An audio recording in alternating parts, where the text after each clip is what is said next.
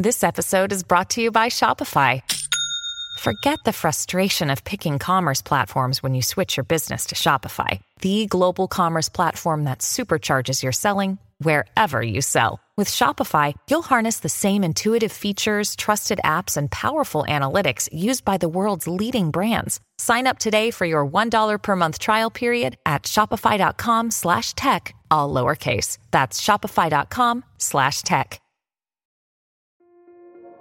This episode is brought to you by Kia's first three-row, all-electric SUV, the Kia EV9, with available all-wheel drive and seating for up to 7 adults. With 0 to 60 speed that thrills you 1 minute and available lounge seats that unwind you the next. Visit kia.com/EV9 to learn more. Ask your Kia dealer for availability. No system, no matter how advanced, can compensate for all driver error and or driving conditions. Always drive safely. Dreaming of a better sleep? Tossing and turning is not your destiny. And Ollie is here to help. Ollie invites you to sink into sweet, sweet slumber to improve your mental and physical health and overall wellness. More than just melatonin, Ollie's ingredients help you unwind your mind for a delightfully dreamy drift off. Sleep is on the way at Ollie.com. That's OLLY.com.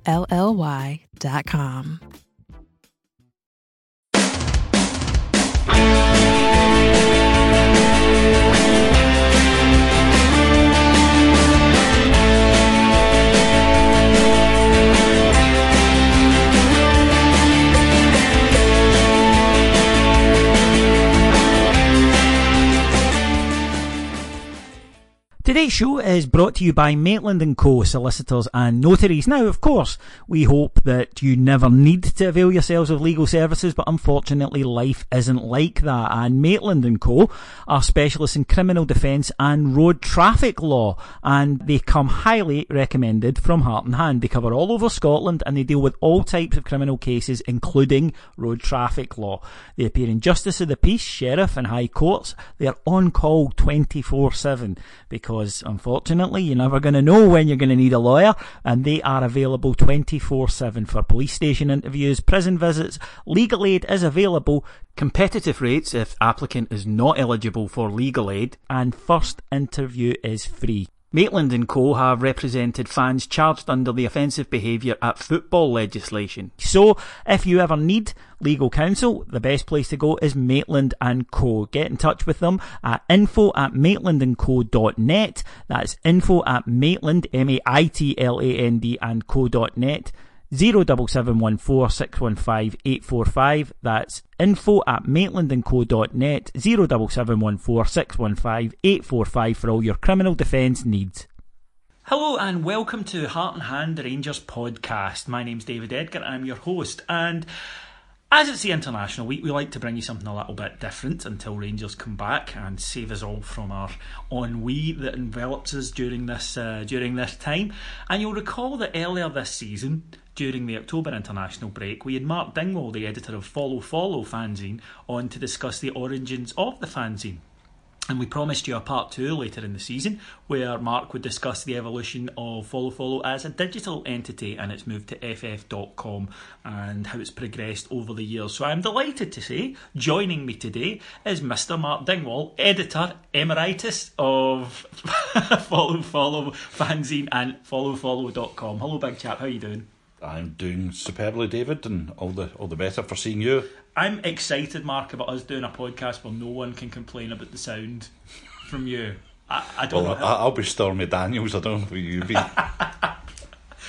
I believe you'll hear every groan of ecstasy. I believe the allegations is Stormy Daniels is saying she paid Trump $100,000 to get him to deny having an affair with her, but reports of that are unconfirmed.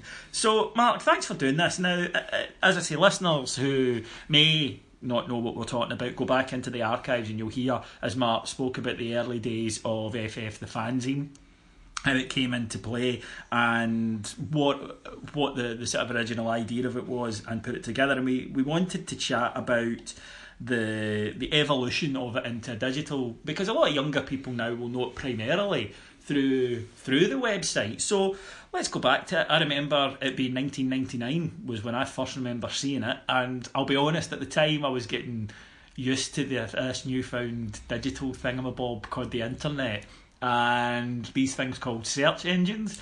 I remember going in and thinking, right, search for something. Can't think of anything. And apart from that, yeah, found that quite quick. But it used to take ages to, digitise a picture down a dial-up. But I remember searching for FF, and the first thing I remember was a very basic site that had like 4 icons on it that were wee footballs. And not long after we sprung into board. But let's go back to the start. It's the late 90s. The internet's growing. What was the thought process? The thought process was basically I'd always been kind of, although always hopeless technically, I got into, my first provider was basically CompuServe, because CompuServe provided you with email but also provided you with groups where you could go in and do, you could chat. You could chat about different things. And because I had the email, I was also into basically those Rangers list, Celtic list, Scottish list. There was Usenet groups, which I was never that keen on. Yeah. But really for me the big thing was the kind of Rangers list, and Southern Ger, who's still with us as an admin, and follow him, and everybody hates those admin fuckers. Well, quite rightly, the Gestapo. I used to be quite popular until they started seeing my name popping up, and now it's like, oh, that bastard. So there was I can actually remember going up to Strathclyde Uni where Sandy was studying, and him and a guy called Stevie, they were explaining how the thing worked. And there was kind of, I would say the first Rangers internet guru was a guy called James C. Armstrong, who was an American guy who had slightly otherworldly, was James, and he did a degree in St Andrews University, get into Rangers through that. But like, James would disappear for a couple of days, and if the list had collapsed, you'd be like, James, where the hell have you been? And he'd be like, oh, sorry man, I was out photographing eagles. So it turns out he is a very good photographer of eagles. Fair enough. So somebody has to be. So you had that, and it was also in the days when, because everything was dial-up, if you were operating home, it was quite difficult to use. It was Mosaic was the main browser. So I can actually remember going for a series of 6 classes at Strathclyde University, evening classes where you basically got to use the internet. So you just roam around the internet. And I remember there was a lady who I would say was a MILF before MILF was invented. Again, through the internet. Apologies to any of our relatives, but I remember that this lady, Colette McClenaghan was her name. And I don't know what team she supported, but I remember meeting her and chatting with her, blah blah blah. And then about 3 weeks later, there was this learned article in Lit Scotland and Sunday, and it was Colette McClenaghan explaining the internet. And you're like, but she just learnt it last week, like me. So she was an early adopter. Yeah. So I mean, it was the kind of days when I can remember when I first started the degree, and to use to use a computer basically meant that you went to the computer department and you booked an hour. That's right. And then you went in and it was like /, and this is how old it is. The last computer language I actually learned was Fortran 77, which for those of you who are nerds is a computing language used by engineers. Yes. Not an easy one. So it really was ancient. And then, as I say, discovered CompuServe, got a CompuServe account, and took off for there, and then discovered these email lists. So that was really the start. Then, out the blue, I got a letter at the follow post box from a guy in Edinburgh, and just a student, and it's so long ago, and I hope this guy contacts me again. But he was a bit like that, and he had the beard, and he had the ponytail, and he was a lovely guy, and he says, I've set up a follow website for you. And what he'd done is he'd taken a couple of photographs of front pages, and then he said, I liked this one. It had an article by the Gub was ranting about something, and the Major was, discussing the iniquities of the Roman Catholic Church or whatever. And he would just put it on and say, and if you want to write to follow P.O. Box 539 or whatever it was. And so that was the original follow website. So what I started doing was I would send him a couple of articles by email. He would stick them up, and that was that. So that just puttered along for a wee while. That's the one I remember. It just puttered along for a couple of years. And then the bloke met him a couple of times through a mutual acquaintance who was at Edinburgh Uni, And he just, I think he must have graduated. He just disappeared, original ship in the night. So that site was still out there, but the internet wasn't really huge, and it was again for younger listeners, Mark. You did have to go. It wasn't like you now where you access it from several different items you carry around with you. You had to sit down at a computer, take charge of the phone line. That was the thing. Yep. People couldn't phone when you were on the internet, and then use dial-up. And to load a page with any graphics on it at all could take genuinely minutes. It was also quite an investment, because I can remember when I'd heard and I'd read about CompuServe, for instance, and it just so happened one of my mates says, "Oh, I know a guy that's a lecturer at Glasgow Uni, blah blah blah. I'm going to go up to see, what it all involves and how it charges." So Dave and I went up to this guy's flat up around about somewhere around about Kelvin Bridge, and we actually, he let us use his CompuServe for a while, because otherwise the only way to go on the internet was to either be a student or to work in a company that had access, that had loads of money. So it was very much seen as an elitist thing in those days. Then in I would say it's about the winter of 1999. I get contacted at the post box by a guy called Mark Rinaldi. He's a Hibs fan. He'd written for various football magazines, and he then got employed down in London by Rivals, as in Rivals.net, which was owned by Chrysalis, and they had money from... that's a media company for them. They were a record label, a lot of people remember, yeah. And they'd backing from SoftBank, which was owned by Mitsubishi. And what they'd seen was, in America, there's a series of websites called Rivals.com, and they had various communities for all the American football, ice hockey, baseball teams. So it was going great guns in America, so they decided they would get the franchise, run Rivals.net for football, Formula One, rugby league, rugby union, horse racing, cricket in Britain. So he contacted me and says, "I've been looking," and he said, "Saw your website." He said, "But to be honest, none of the Rangers websites are really up to much."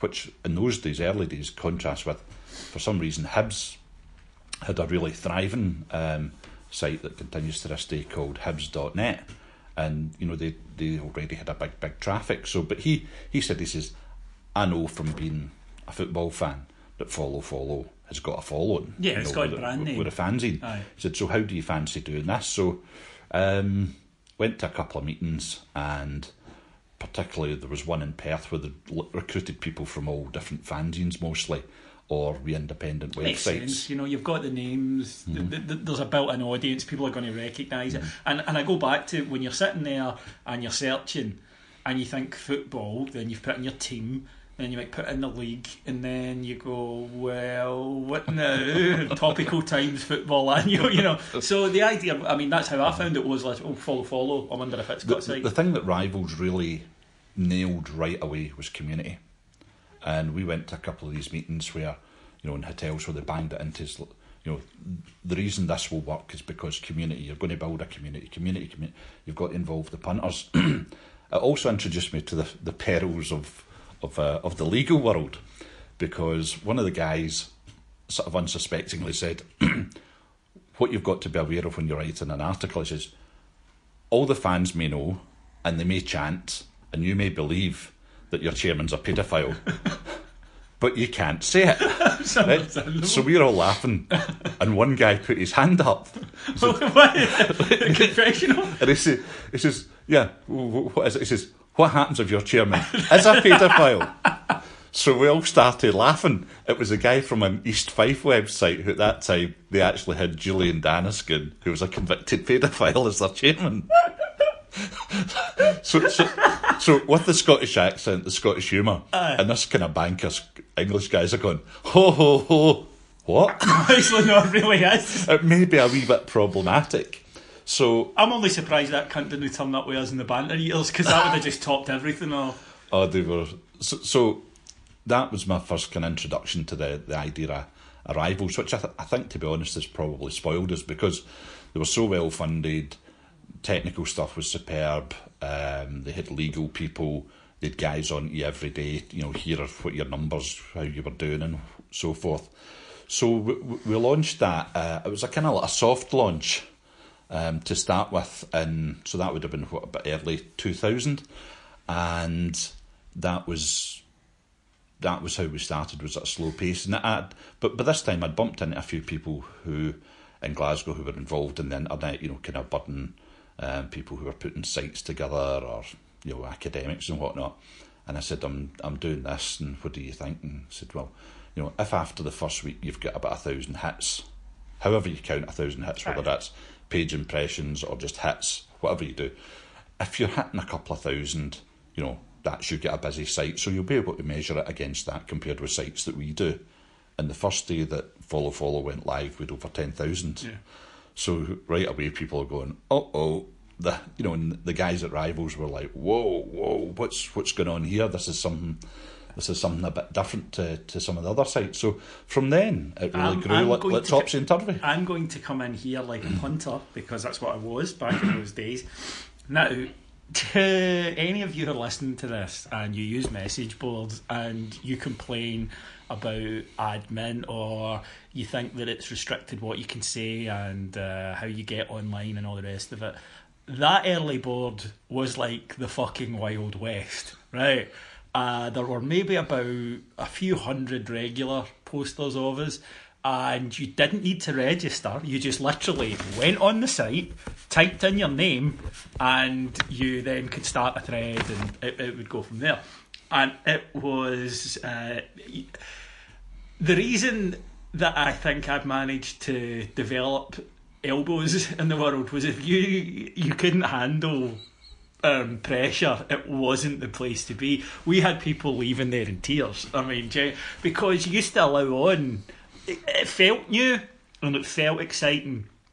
And so things that are going to blow the mind of younger listeners, genuinely, like Tim's could come on FF, and there were established remember Todders, the Aberdeen fan, and there were guys who would come on who were supportive of our team and take the piss, but they would also just get involved in the chat, and people accepted it hadn't got quite so segregated yet.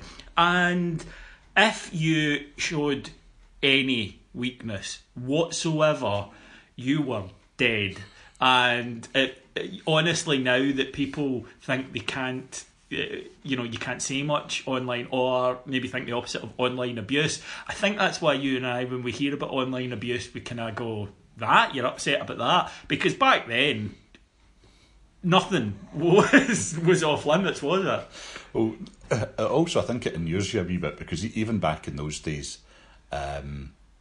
because I took it seriously about reporting things, and who to? Sorry, to Rivals. Right. If there was something untoward, you can legally cover yourself. Absolutely. And so the guy there's a couple of different people did the Celtic site in those days, and there was a couple of changes, but basically, they also took it seriously about reporting things and whatever, and banning folk and whatever.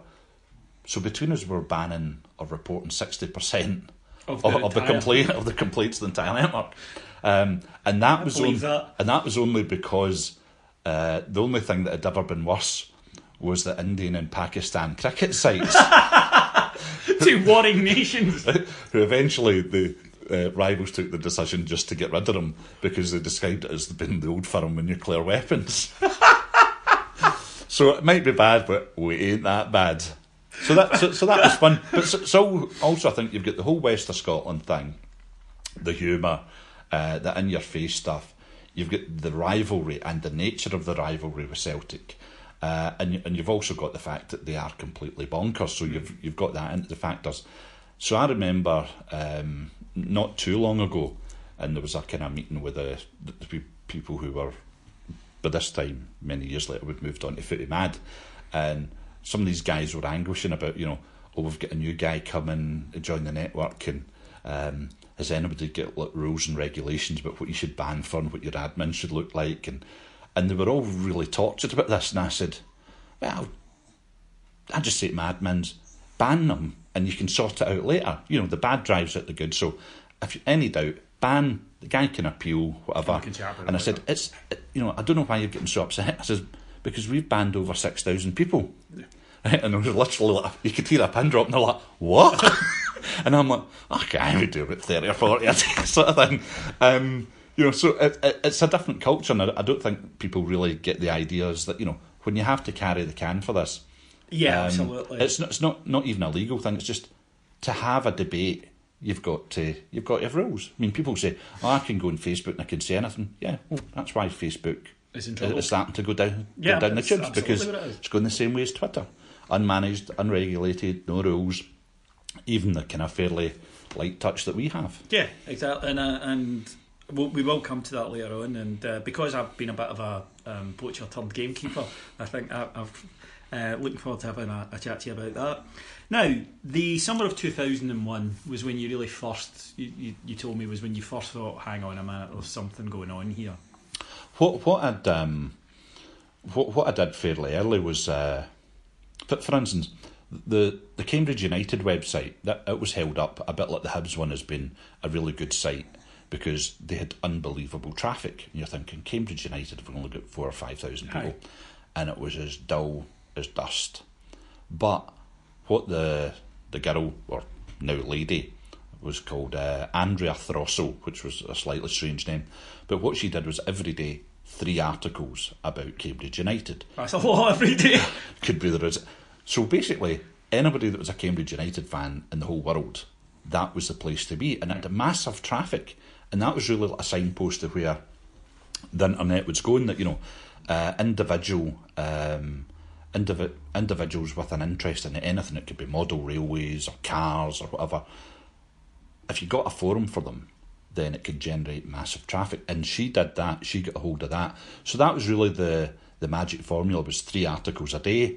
I started doing that. I think today it's almost pointless doing that, kind of like news roundups and whatever, because there's so many different outlets, sources. There's so many aggregators that do it automatically. There really wasn't. So that's what I was doing. So it was an amalgamation of put up an article about something or other, maybe a news roundup. Also, I was very lucky in that time. I had 3 pals in Italy, and there's 3 sports dailies in Italy. So I knocked it off, because I had Roberto did the whatever the sports daily is in Milan. Fabrizio could look at Tuttosport in Turin, and Luigi could look at the Roman sports paper. So they had huge amounts of info about people who had been on Rangers radar, ex-Rangers players. So I was getting all this stuff before anybody else in the world got it. I usually get a phone call or an email saying, there's something in Tuttosport or Corriere or Gazzetta. So did that. So it was coming in from all over the world, and then Rangers fans in Chile and all this kind of stuff. So this was all entirely new, that these people could contact you.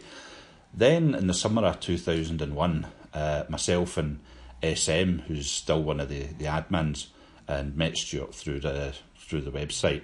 So the two of us went on this wee holiday together that coincided with Rangers pre-season tour. And I think there was 3 games, and we were there in Amsterdam for 10 days. So each day we would either go to the match, to the town where the match was, or we would pick some town and we would drive out to Apeldoorn or The Hague or whatever, or Hetloot to see King William's Palace and whatever, and then at night. So what we said was, we're going to do a blog. This was kind of like a novel concept. That's right, it was. It was Suck in SM's Excellent Adventure, which lasted 1 day, because after a night in the town with Stuart, the next day I woke up at 5 o'clock in the afternoon. So we just thought, well, the second day's vlog ain't going to happen, and it didn't happen for the rest of the tour, because we were out of trees. And I can those of you know me, I'm not a fan of drugs, but I do like a swally. So whilst the wee man was indulging in mushrooms and perfectly legal and things in Holland, yes, we should indeed. point out, yes. And so that was that. But what I'd been able to do in the build up, I looked at the clubs we were playing, phoned them up, managed to get their club insignia, and because they were a wee bit out the way, there was one in Wieset, there was Dovo, and so what I was able to do was to put in like a travel guide. I put that in follow, and that became quite popular for maybe a couple of thousand people that were going to these games. we bumped in. You bump into people in a Dutch motorway like Roby and all the guys from the old Loudon and Duke Street, and there'd be like this minibus turns up with all these urchins. You're like, big man, what are you doing? Oh God, we're just following what was on the internet. So I remember Stuart and I at that time, laptops were almost like uninvented at that point, and so everything what we'd do every day, we would go into the centre of Amsterdam and use the EasyNet cafe. Oh God! Hey. And so the Take me back now. first day we're in there, we sees this guy on Follow reading the guide to getting to, I think it was Dovo, and so how you doing? We're the guys from Follow. Blah, blah, blah. That was brilliant. And then towards the end of that week, we were in there, and this group of 5 or 6 guys come in Glaswegian accent Rangers. How you doing? But we were so out of trees last night, we've missed the plane. So they then used the search engines to book flights, and so they get a train to Charleroi, and then they flew to Glasgow via Belfast or something. Aye. So I'm thinking there, going, this internet thing's something. It's something totally different, because these guys are already so confident that they think we can get cheap flights, cheap trains, and get home tonight.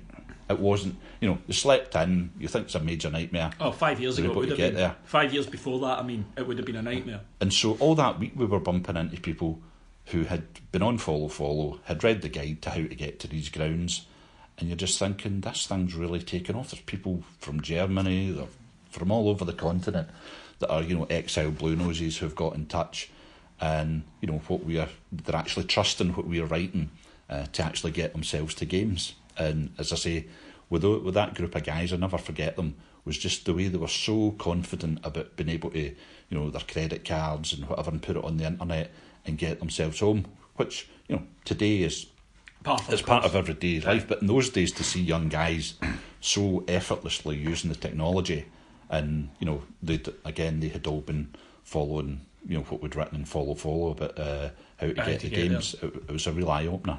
The day that I remember FF sort of coming into its own is easily rememberable because it was September the 11th, 2001, obviously, and the BBC website collapsed, CNN's website collapsed, ITN News website collapsed, and I was at work, as were a lot of other bears, and the updates we were getting was from the thread on Follow, because people were sitting in the house watching it, and you were getting your updates from it that day. And obviously at the time you don't really think any of it, because the horror of what's going on was obviously to mind. But it was only afterwards, talking to people, that we realised collectively as users that it was our first point of call, and that's the first I remember that happening. Whereas now, and for years, I get up in the morning, I check Facebook, Twitter,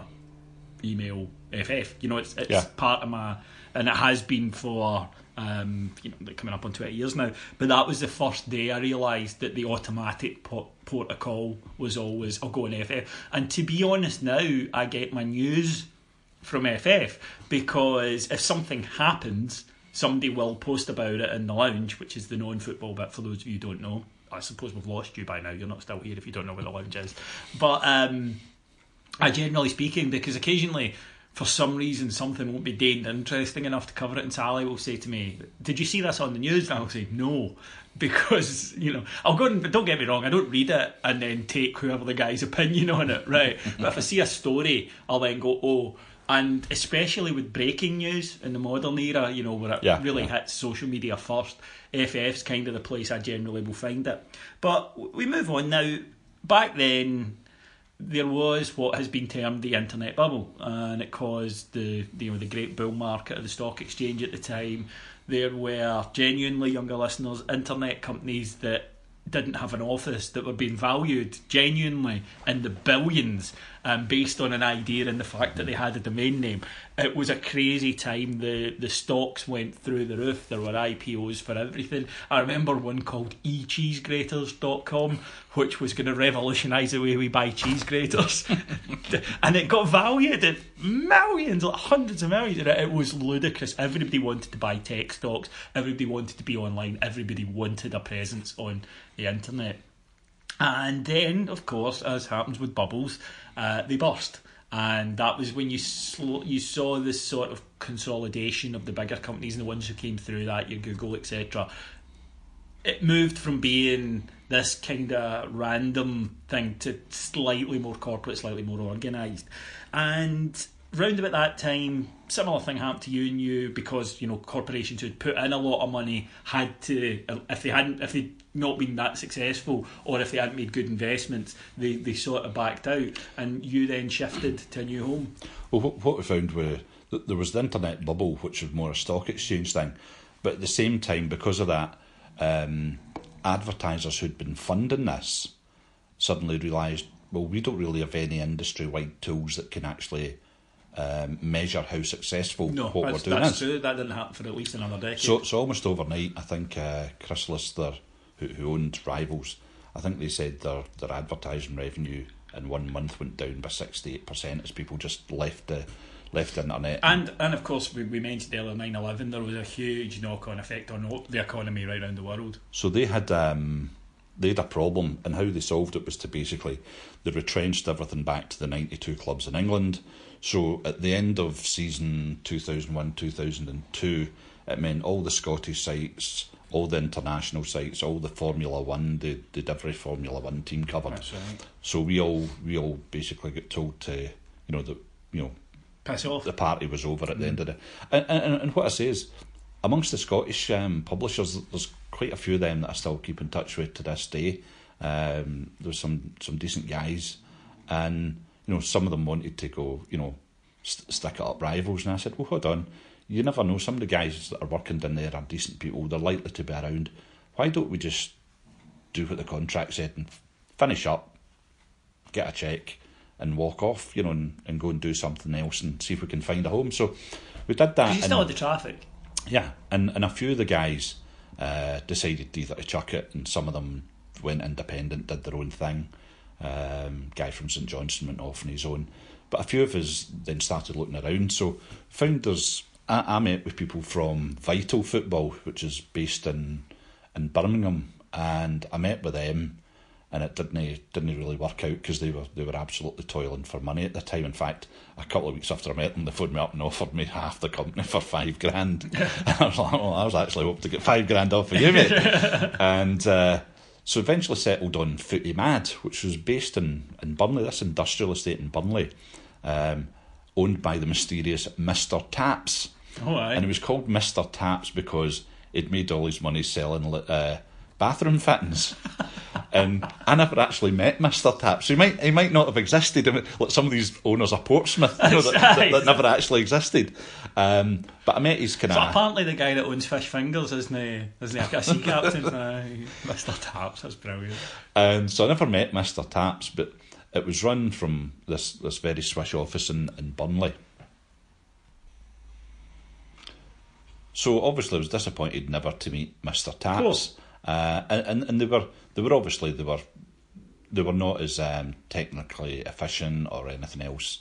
Didn't have the same backup as Rivals. But in the early days they actually did have the guy that looked after content, that chased you to make sure that you put up enough articles and to satisfy what they wanted. I remember, Mark, though, the audience, and being one of them, like, change is not good. I don't like this. It looks different. Well, the beauty about Rivals was, especially when it started, was because when you registered and nobody could stop you registering, which was obviously a problem. Yeah. You're getting IRA 1916. Yes. Could be a problematic user. Yeah, I don't think he's a Rangers fan, that guy.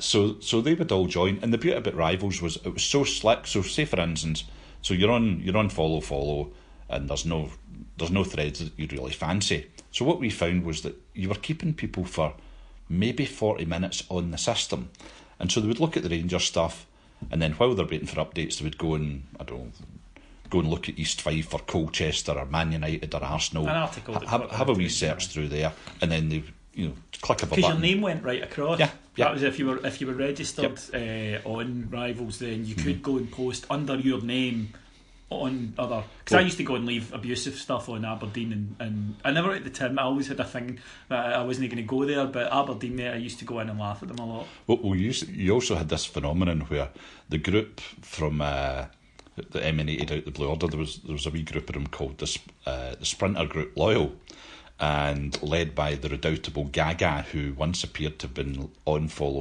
continuously for 17 days.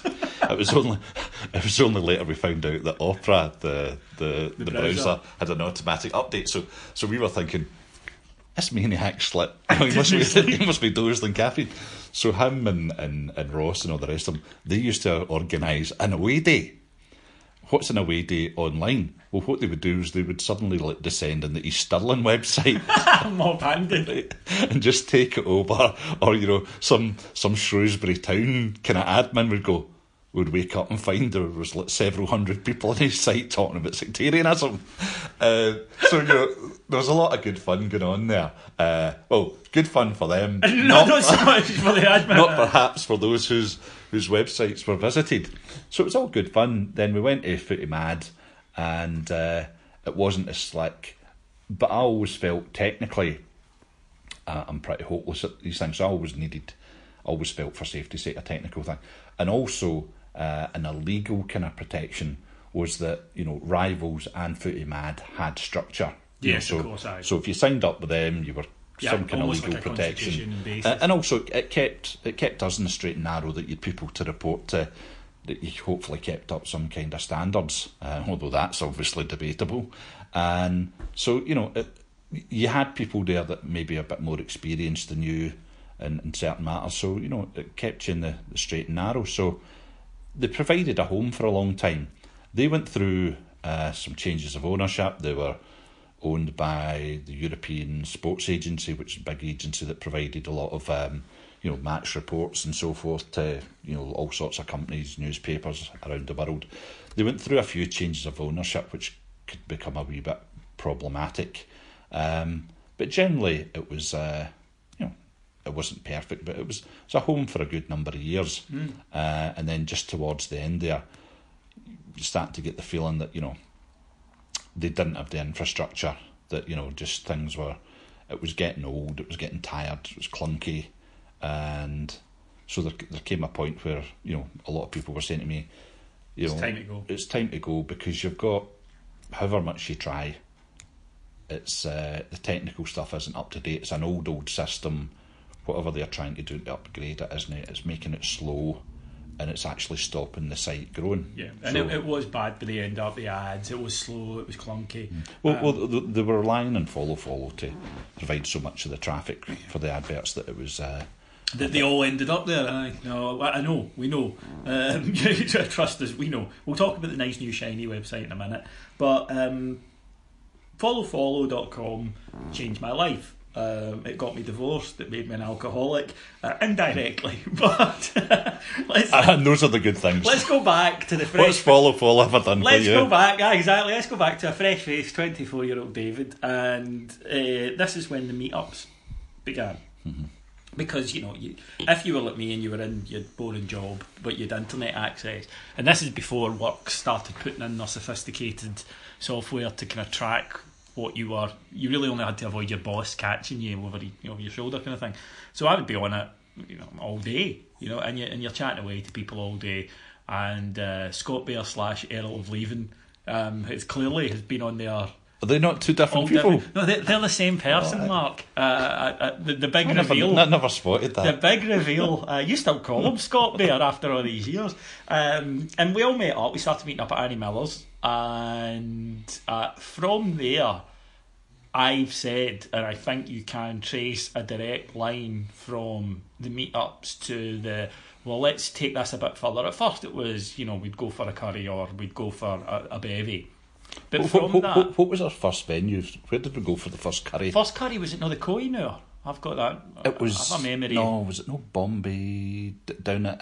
It was definitely down at Anderson.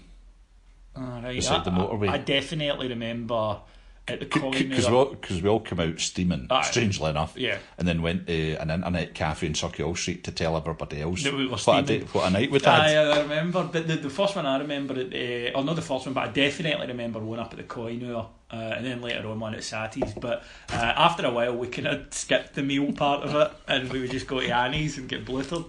And from that, though, the chat started to change to being, this is great, and you meet up and you make friends, you know what I mean? I met you, met Scott, met loads of people, Ian, loads of guys that I'm still friendly with. But the fact is that pretty much most of that group went on to do something in support of activism, for what about. I know that sounds a bit wanky, but it is true that very few people just went and did the bevy, and then they all went off to form a group because we're Rangers fans and we all need to have our own group. I remember when Ian Hogg first arrived in the scene. That bastard.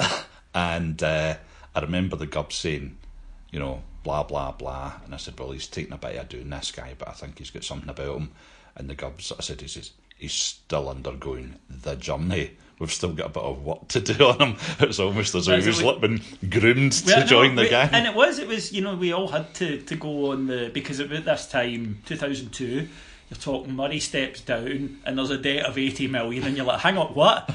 Hold on. And suddenly things change. Your Rangers stop making the big signings that we'd been used to. 2002, you get Arteta comes in at 6 million. That's really the last time we'd been dabbling in those fees. I like to think, I mean, whatever faults the fanzine and the websites had, and no doubt they've had, you know, it has had many, and I put most of those down to myself, because at the end of the day you've got to have somebody in charge. But what I like to pride ourselves on is that we've always been doing things. We've always been an engine for change. Now, whether that's, you know, culturally within the club, campaigning about the media, or for instance, you know, when I would say myself, I don't blame anybody for being a David Murray fan, because if you look at the first half of his reign, I mean, it was done without the debt or whatever. I mean, I think the worst season we had in 9 in a row, we lost some like 1.8 million. Rangers were profit. People forget that Rangers were profitable the first 10 years under David Murray. Up until Dick Summer was the first one. And then for me, well, obviously, I think the thing that's affected absolutely everything was in the 4.5 seasons of Dick's reign, we overspent by, I think I'm correct in saying, 124 million. And for me, the moment when all the kind of wee queries and quibbles I'd had about Murray came when we signed Torrey Andre Flo, because I just thought, we can never make that money back. And we were just about to post annual losses of, I believe, something like 24 million, and then we've just spent 12, and you're like, hang on, we're about to post 24 million, and then we lash out 50% of that on one player. Because what I would say to people is that, whether they're fans of Rangers or not, is that the whole point of a fanzine, the whole point of doing a website, I think, is to effect some change. It's not just about flying a kite about, you know, who's the best left midfielder you've ever seen. If there's a point to it all, other than just, you know, the joy of supporting your club, you've got to make changes, and that's what I've always thought about the trust. You know, when we turned Anti-Murray, and in those days, a lot of people didn't like to hear that, because he was such a powerful figure. Yeah. I mean, he didn't. He certainly did not. But, you know, Murray, for all his faults, was far brighter, far more clever than, say, the bungling board at Parkhead, or Stephen Thompson, or Vladimir Romanov, all these guys. Till he lost interest. Far cleverer, far more dangerous person to take on than these guys. Even the showers that we had to deal with later, far brighter. So along the way, whether it was, let's say, Colin and Gordon initially coming up with the idea to form the trust, or one guy I don't think we can hope to mention, and I would put him in the same kind of breath as the Gub, as Simon Leslie, known as Man from Del Monte, because the beauty about Simon is, he's a bit madcap, he's a bit disorganised, Davy Smiles Riley, but Simon knows what Rangers fans like, what motivates them, and he's also got an eye for our history. I mean, doing stuff about Bill Struth, about the legacy of Sam English, because everybody knew about the tragedy of John Thompson, but they didn't know the Sam English story. And, you know, through the campaigning, we were able to tell that. So that's some of the stuff that's made me proudest, is that, not that Follow claims the credit for it, but we were the initial platform for a lot of this stuff, like popularising the club's history. It was a meeting place, it was an it was a tool. Yeah. So if you look, for instance, let's say the Founders Trail started with the Founders Committee, the repopularisation of Struth through, a lot of the stuff, the research that the Gub did, the red and black scarves, the Rangers Erskine, where you had Tam, you had Simon, and it grew and grew from there. But a lot of these things, the beauty about them was that they outgrew Follow very quickly. They get into the broad mass of the support. So that's what I'm most proud of, is that it's become a wee incubator for all these ideas. Aye, and people come in, they give you an idea, and what do you think? You say, well, stick it up and I'll send out a mass email and see if we get a response. And then off they go. It's then up to them whether it flies or it sinks. So that's what I love seeing, is somebody comes up with some daft idea and it isn't daft. No, that's the thing about FF, as you say, that it offers you, if you want to do something, it offers you somewhere to start, somewhere to meet other people and float the idea to see if it's any good, because you will be told if it is not. In a collegiate fashion by the users, that your idea perhaps is without merit, but it also then gives you a central meeting point. It gives you a place to crowdsource, if you like, information and say, do you like this? No. Should we do this? No. Yes. Do go more there. So you can get a lot from it, and it does offer you that sort of, for want of a better term, a meeting place and somewhere, and also an audience. And that I can't stress that enough. If you want to get something going, you can have the best idea in the world. If nobody knows about it and you've no way of getting it to them, whereas in FF you instantly have access to that, as you say, if your idea's any good. Now, we've had many a social night over the year. We've had, in my case, an FF divorce. So it's only fair enough to point out, and I'm sure we've had many FF divorces, incidentally. I'm just laughing when I think about that, the amount of guys are you on that fucking site again? I remember QV Loyal, who sadly has gone to his eternal reward. And I remember being told that his missus could tell when he was angry on a Friday night, because the sound of him battering the keyboard got louder and louder. See the meme that goes with the woman's lying in bed in the negligee and it's come to bed, husband, and he's like, I can't, there's somebody on the internet who's wrong. That, for me, sums up FF in the mid-2000s, and still to this day at times. But, those are all the kind of... But there was an FF marriage. In fact, there's been more than one. Oh, yes. And there's been a few FF Lotharios. Some of us will remember Stefano. Yes. And Stefano would come on, here boys, I was up the Savoy at the week, met this stunner, blah, blah, blah. So he was always talking about women and whatever. So eventually he says, he's coming to one of the Follow do's, Christmas night. So we're expecting this wee sort of dumpy guy to turn up living in the fantasy world. So this young trendy dude turns up, and I mean, the girl he was with was like a Glaswegian of Pakistani descent, but I mean, literally did she knock our back teeth out. She was an absolute stunner. And I'm like, he is a shagger in real life. Well, that actually takes us on, before we come on to the kind of agitation under the last board, the bit I've been looking forward to the most, Mark. Legendary threads from FF, right? Legendary posters, legendary threads.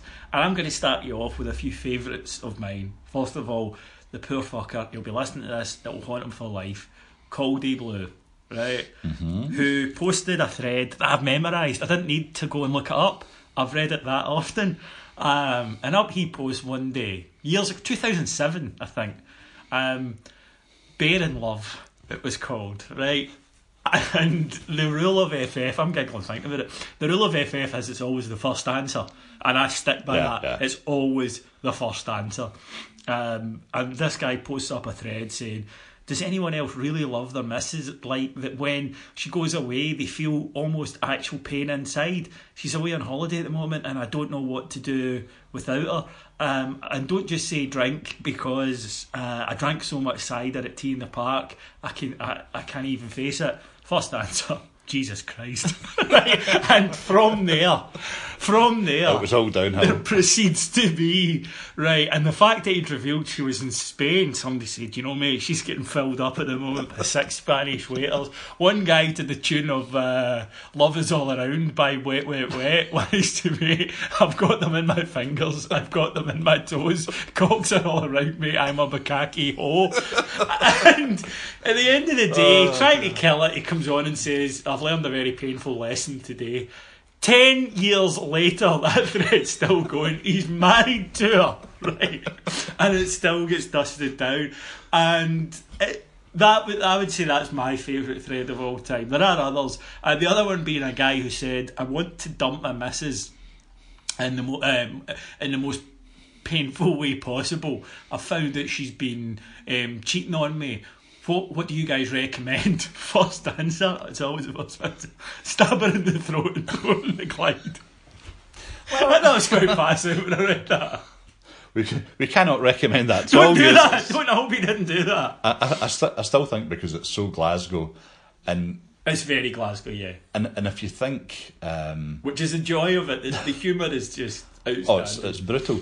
But the one I loved was on our temporary website where we get moved after some unfortunate incidents regarding to the well-being of Neil Lennon. We'll come to that.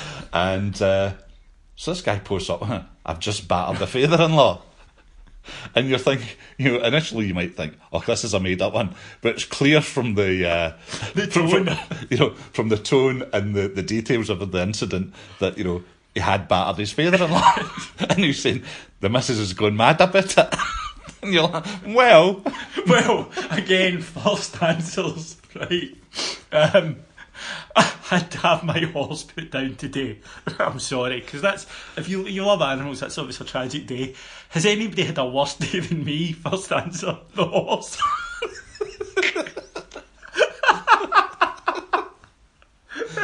It's just not a place to come for sympathy, is it? No, You're not going to get it. There's one guy who obviously didn't realise that I'm more a fan of cats than dogs, and he came on and he said, like Bonzo died today, and people were giving him condolences, and I went on and I says, well, look at the good side, at least you'll get a pair of slappers and a Davy Crockett hat. Right? So people are going, oh, boo, boo, you're sick, and the guy went, I know that's a bit sick, but you have cheered me up. Yeah, it's just, so, you know the rules. If you're going to post in the lounge, please be aware of what can happen. There's been some legendary posters in there. But the beauty about it, I think, is we're kind of thinking about some of the the ones that became famous, but it is literally some of the one-liners that somebody just bangs it in and you smile and you move on, because you know what, you can't add to some of them because they're just everything will be an anticlimax.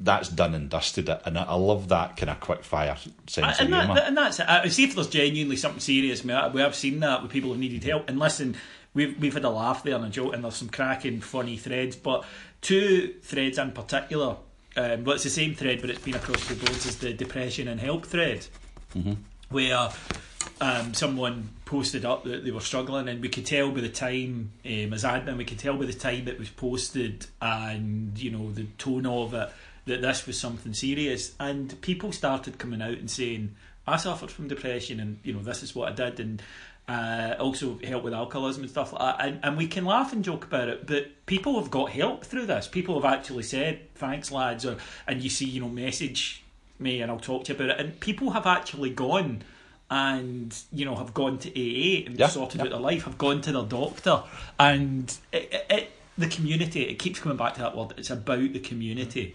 Look, there's a couple of times actually the admins, because you can tell when it's really serious, and there's been a couple of times when the people are suicidal, using stuff in the background, we've actually been able to get help to them that night. So it's and taking it offline. If someone has been genuinely, we've noticed this, taking a thread off, but then gone and spoke, talk to the guy, and as you say, brought. So it's good that people, despite all the madness, they do feel at home there, and they're able to say those kinds of things. And then, as I say, some of the one-liners was, I can't even remember what the guys were arguing about, and it was like, I've got 200 quid in my pocket. What have you got, you tramp? And the guy just went, shrapnel.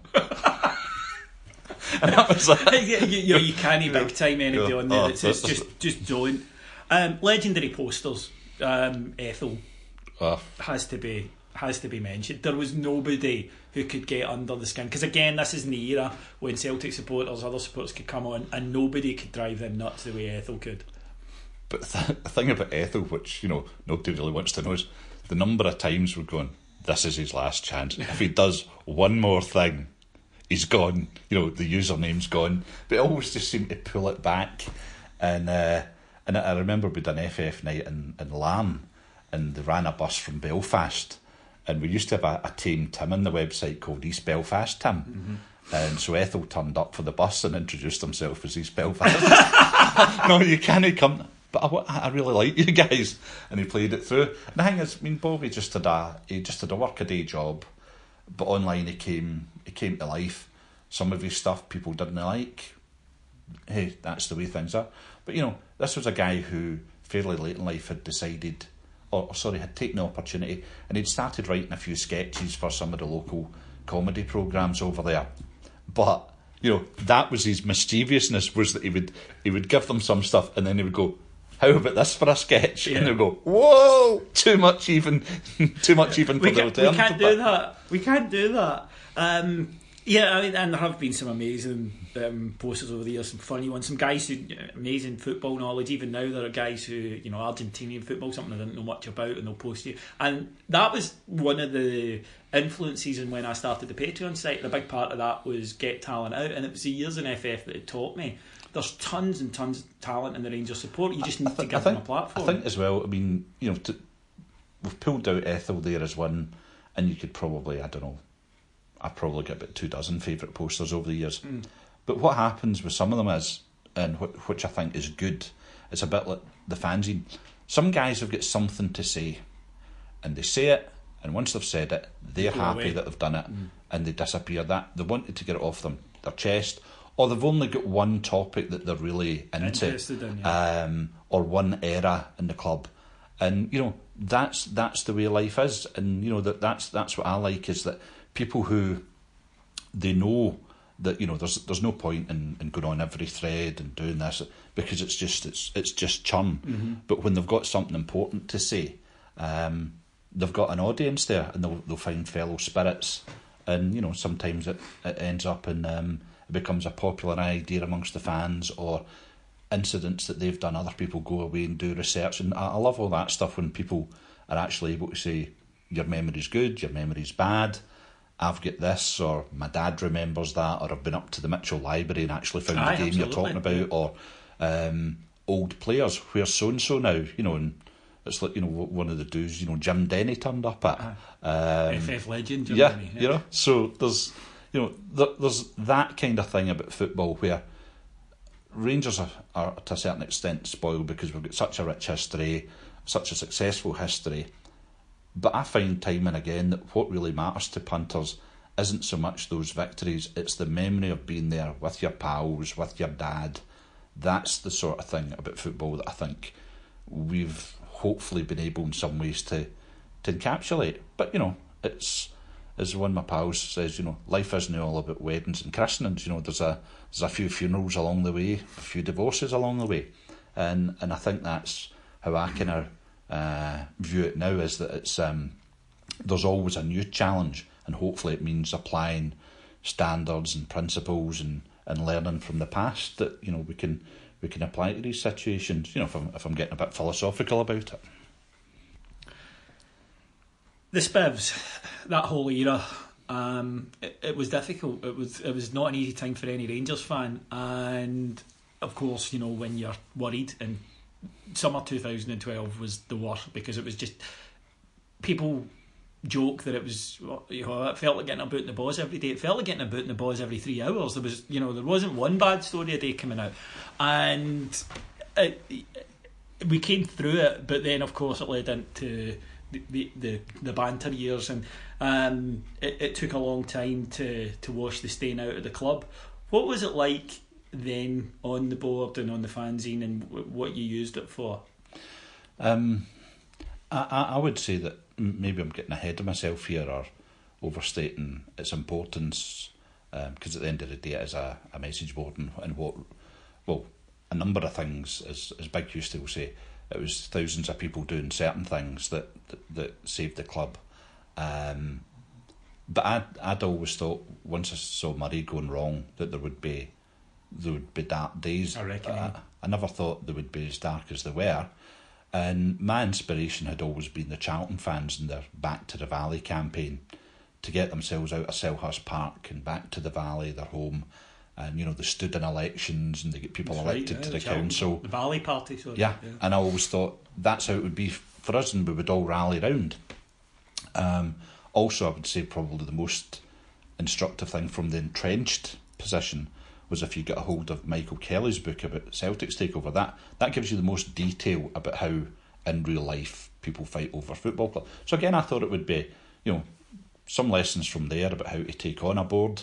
And then the Valley, the Charlton fans, I always thought that really, in my mind, that was the blueprint. If things ever get really bad for us, we would all rally together and we'd be pushing this direction and everybody. And then once things started to really hit the fan with Craig White and all, I remember I would say that the darkest day for me was when I opened up Follow one morning, and it was pages and pages, and people were arguing over whether we should have Bill Ing or Bill Miller as the owner and who had the money. And I went, you're off your nut, you know nothing about them, they're not Rangers fans. Why would we put ourselves in jeopardy when you've got a group of Rangers fans with money, with Paul Murray, with Dave King and all these guys? Why would you possibly want somebody that isn't a Rangers fan to own the club? Mm-hmm. And that was the darkest day for me. I don't blame anybody that became a Charles Green fan. I don't blame anybody who, kept up their season ticket and didn't join the boycott, because Rangers have been owned by people that I haven't been fans of in the past. Yeah. And so, it's part of the deal that, just a long time, to be honest, when I supported Rangers, I had no idea who the directors were. I wasn't interested, only interested in what happened on the pitch.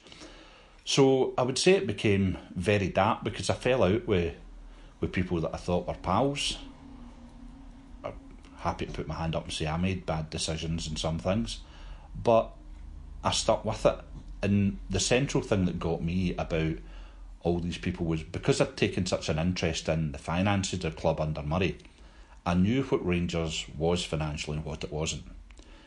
And my core belief was you could not do what they said they were going to do, as in the price of the shares or their investors making money out of Rangers, unless you did one or two things. One was you did something bent, or you sold off the assets, i.e. Ibrox, as in Auchenhowie, or the branding of the club. Yeah. That was, I think, ultimately what they were going to make the really big money out of, was sell Ibrox off to some pension fund, and then we would be leasing it back for £4 or £5 million a year, which was the thing you and I were involved in, where we fought David Murray at standstill not to do that. 2003. That they would sell off Auchenhowie for its land value, that they would sell off the brand of Rangers, as some of them eventually tried to do with Mike Ashley. And as we know, the Rangers shops and the merchandising, that was the one thing that through everything had always made the club money. That was the crown jewels. So when I asked Charles Green or Imran Ahmed, how do you intend to make your investors money, just didn't add up. No. So that told me that either they were bent or they were going to do things that were legal but ultimately would cripple Rangers for the long term. There's a lot of people couldn't see that. A lot of people argued in tactics. And there's a lot of bitterness to this day that I have personally for a number of people. I'm sure they have for me, because as you know, David, sometimes I'm the guy that has to deliver the bad news to people that, you're not quite as talented or as clever as you think you are. I still hold it against you. And so sometimes I've had to be the person that delivered those messages because everybody else was fumbling about at meetings. But when people come in and say, Rangers fans never agree about anything, what does that mean? We're a huge support. There's over 1 million people support Rangers, according to whatever statistics you get.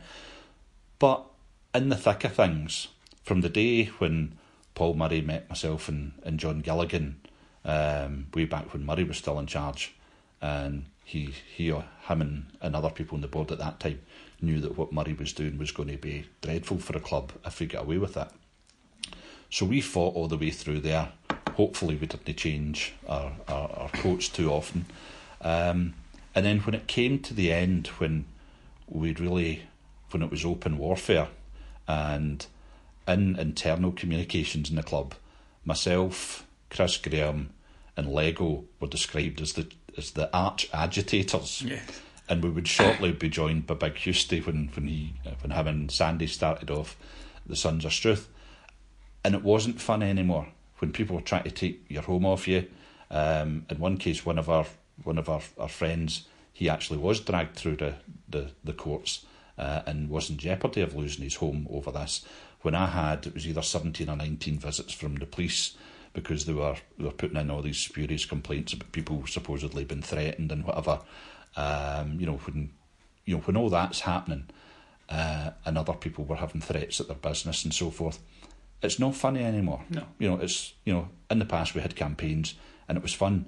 This was so deadly serious that it wasn't fun anymore, and you were falling out with people that had different attitudes in a way that you'll probably never have the same relationship with them again.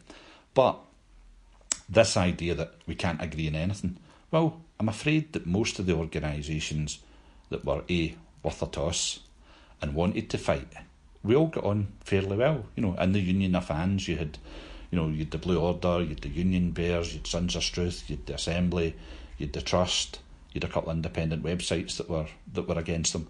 So we pushed in the right direction, and basically what we said was we're going to carpet bomb Ibrox with information. Some of that's going to be leaflets, it's going to be in the media, it's going to be online. And so I threw everything that I possibly could and follow into that. With a website, with articles, with organising things.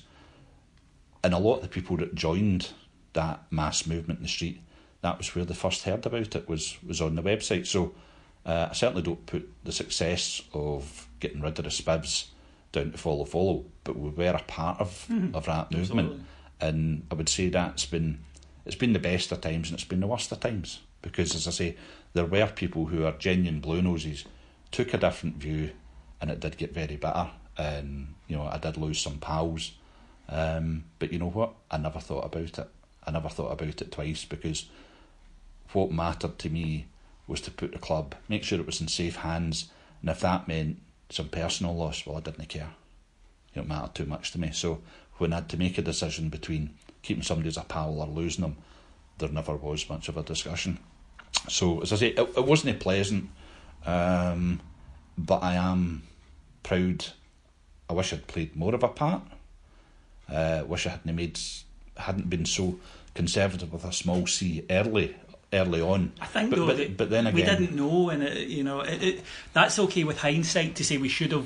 But at the time we were, and remember we'd been through so much, we were a bit gun shy. I can remember saying to Gordon Denny, who was the chairman of the trust at the time, and I said, "We know we're right, and we know this is headed only one way. But if we are now the only group that isn't endorsing Charles Green, and we're out in a limb. And you know what? When the tide turns, if we're so far out in a limb, a lot of people never forgive us. You won't get them back. Right? Yeah. So we've got to hold our noses, swim with the tide, and we know that the tide will change. But for the next couple of months, we've just got to suck it and see. Politics. Because if he sold 38,000 season tickets, there's a message in that for us. We knew it would fall apart because it had to. Just common sense economics told you it was going to fall apart.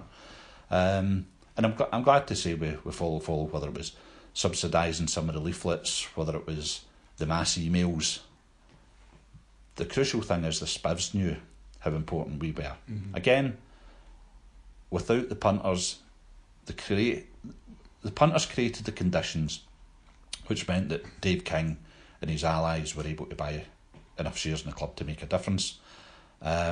And without the punters, those conditions, didn't matter how much money they had, it would have been a far, far more difficult struggle. So we played our part and they played their part. So it's not quite the fairy tale, it's not quite the linear progression that I hoped it would be. It was uphill and down dale and a bit patched together. and God knows how we did it, but together Rangers fans did it. And towards the end, that when it started to snowball, you're just like, oh, it's got a life of its own now, and once it's over, we'll never see days like this in our lifetimes. Fingers crossed on that one, big man. Just before we go then, there's been, over the last few years, changes in the net, changes in the culture, really around the growth of social media and Facebook, Twitter, etc. But I mean, I would say that message boards are still a form of social media, an early form of social media. In fact, you could argue that it was almost the introduction to people to the idea of communicating online with groups of strangers. That really put the seed in mind for a lot of people. Although you still get on FF guys who are 4 hours a day saying, I don't get social media, I don't understand why people do it, and you're like, mate, hello. But how has that affected the site, and how has it affected behaviours round about the site is probably more what I'm interested in. I think we're pretty lucky because it's been going for quite a while. There's a kind of acceptable standard of behaviour. Some of it's still, we still allow stuff that's pretty nutty. But when I look at Facebook and Twitter, I think Facebook's going the same way as Twitter. Twitter's a great place for finding information. I subscribe to loads and loads of different sites or guys who've got Twitter feeds, and there's some marvellous information that you pick up there. But I find Twitter extremely difficult to follow in a debate, and it's very difficult. And also because it's so short, it means people can be very caustic to one another, and quite often quite quickly as well. It goes to people go for the nuclear button very quick. It's not to 16 seconds. Yeah. On Facebook, people say I can say what I like in Facebook, and I don't get moderators or admins cutting me off. And you're like, yeah, well, that's great so long as what you're saying is actually worth a toss. And sadly, most people, they don't really get the fact that most people, myself included, live pretty mundane lives. We're not all liberal polymaths, where people want to hang in our every word. So it's great for communication, but unless you have rules, and also I don't think Facebook helps you. You and I know how difficult it is to moderate a busy Facebook page, because it doesn't give you the same tools that a message board does. It doesn't even give you you don't even get them in even as a moderator, you don't even get a list of the last post. Yeah. And even to us, it will display stuff from Thursday, and you're like, I don't want to know Thursday. I would like to know what people have said today, which is part of it. That nobody likes Facebook. It's one of the reasons why it's finding itself in trouble, Mark. That's why Facebook has no defenders. And I don't want to be elitist in this, but people say, what's the biggest difference? The biggest difference is that technology is idiot proof, so therefore you've got a lot more idiots on the internet, and that's just a fact of life. And if those people have no rules that are enforced on them, then very quickly things go very wrong. So Facebook and Twitter, I don't blame the companies, it's people that are misusing them, and that's a problem. Whereas on message boards, what you're finding now is that the demographic for message board tends to be between about 5 and 10 years older than Twitter and Facebook. And Twitter and Facebook are now getting overrun by Instagram and Snapchat, because that's how people live their lives now, is through their mobile phones. And anybody that can switch the on button can now get on to the internet. Whether what they do on there is up to much is really anybody's guess. But I tend to think that communication in itself is a good thing. What I don't like, and we've had this, is the ghettoisation of interest groups. So if you go onto a Celtic site, there are no Rangers fans there. You go onto a Rangers site, there's no Celtic fans. And that goes for most clubs now. Whereas in the past, you actually did have a little bit of better behaviour, more of an alternative view. Whereas now, I actually think the Celtic sites are a lot better example than the Rangers sites. Two of the biggest Celtic sites are, I would say, not really indicative of the Celtic support as a whole, because they're so extreme and that they constantly promote hatred as a norm. Things that were fairly outre before the internet came are now commonplace. So I think it can be a dark place. But on the other hand, Follow's got its faults. But again, I've always been motivated by the reality of life as a fan, for myself, my family, for my friends going to the football. And I think Follow has been a great place where that reality has been shown to the rest of the world. For instance, when I was growing up, people kept saying Rangers are the establishment club. Why is that? Well, not in my lifetime. Not anymore, no. Well, certainly not in my lifetime. So I wonder, was it in my dad's lifetime or my grandfather's lifetime? So we're now leaving a record, an imprint on the internet of the reality of being a Rangers fan, and also it's a place where people can learn from older fans, and hopefully the standards that we expect to the club and the players and amongst the punters. That's not to sugarcoat it for them, because at the end of the day, the west of Scotland is a fairly kind of brutal place at times. So I'm all in favour of showing both sides of the support, the good and the bad, but to keep it in its context. Now, I think without being a woolly liberal, that's really what. Does it really suit you? Well, shall we say a classical liberal? Is that the truth never really hurt anybody, and that's what I've always been mindful and follow is, amongst all the madness and the good times, is when you talk seriously, you do talk seriously, and you're able to back it up, not with mindless prejudice, but with the reality, with facts, and there's this great exchange of ideas about who we are and what we are and how the modern world impacts on the club and where we've been and where we're going to go. So that may sound a bit woolly, but I do believe that this kind of amazing collection of people that we've met along the journey. Some of them have left, some of them have gone going upstairs or downstairs, depending on how they behaved. But we have been a pretty good, I would say, a fairly decent example to people who aren't Rangers fans why they should support Rangers. The fun that we've had along the way is the main thing.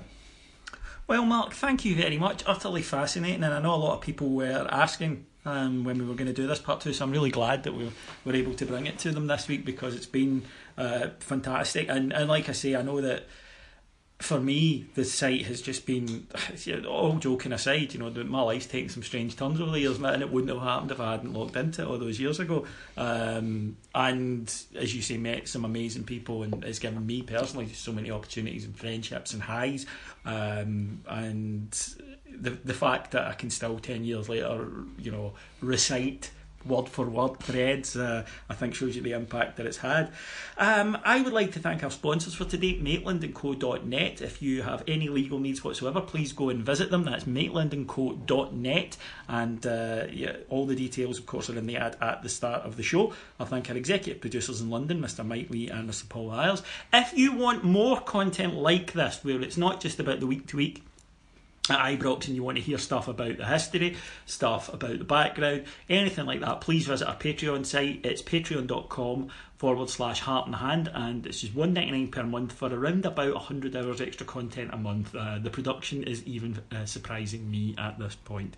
That is pretty much everything from me. I'll be back Thursday with Heart and Hand Extra, and we will have back to the normal routine with the preview show for Saturday's match at Motherwell. Mark, thank you very much, my friend. It's lovely to have been had, David. I will talk to you again all later. Cheers, bye.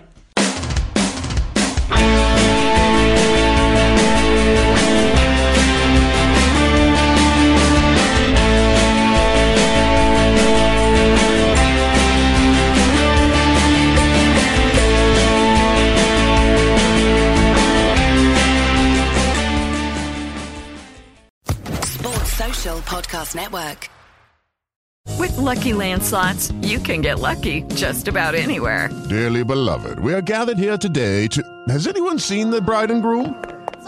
Sorry, we're here. We were getting lucky in the limo and we lost track of time. No, Lucky Land Casino, with cash prizes that add up quicker than a guest registry. In that case, I pronounce you lucky. Play for free at LuckyLandSlots.com. Daily bonuses are waiting. No purchase necessary. Void where prohibited by law. 18+. Terms and conditions apply. See website for details.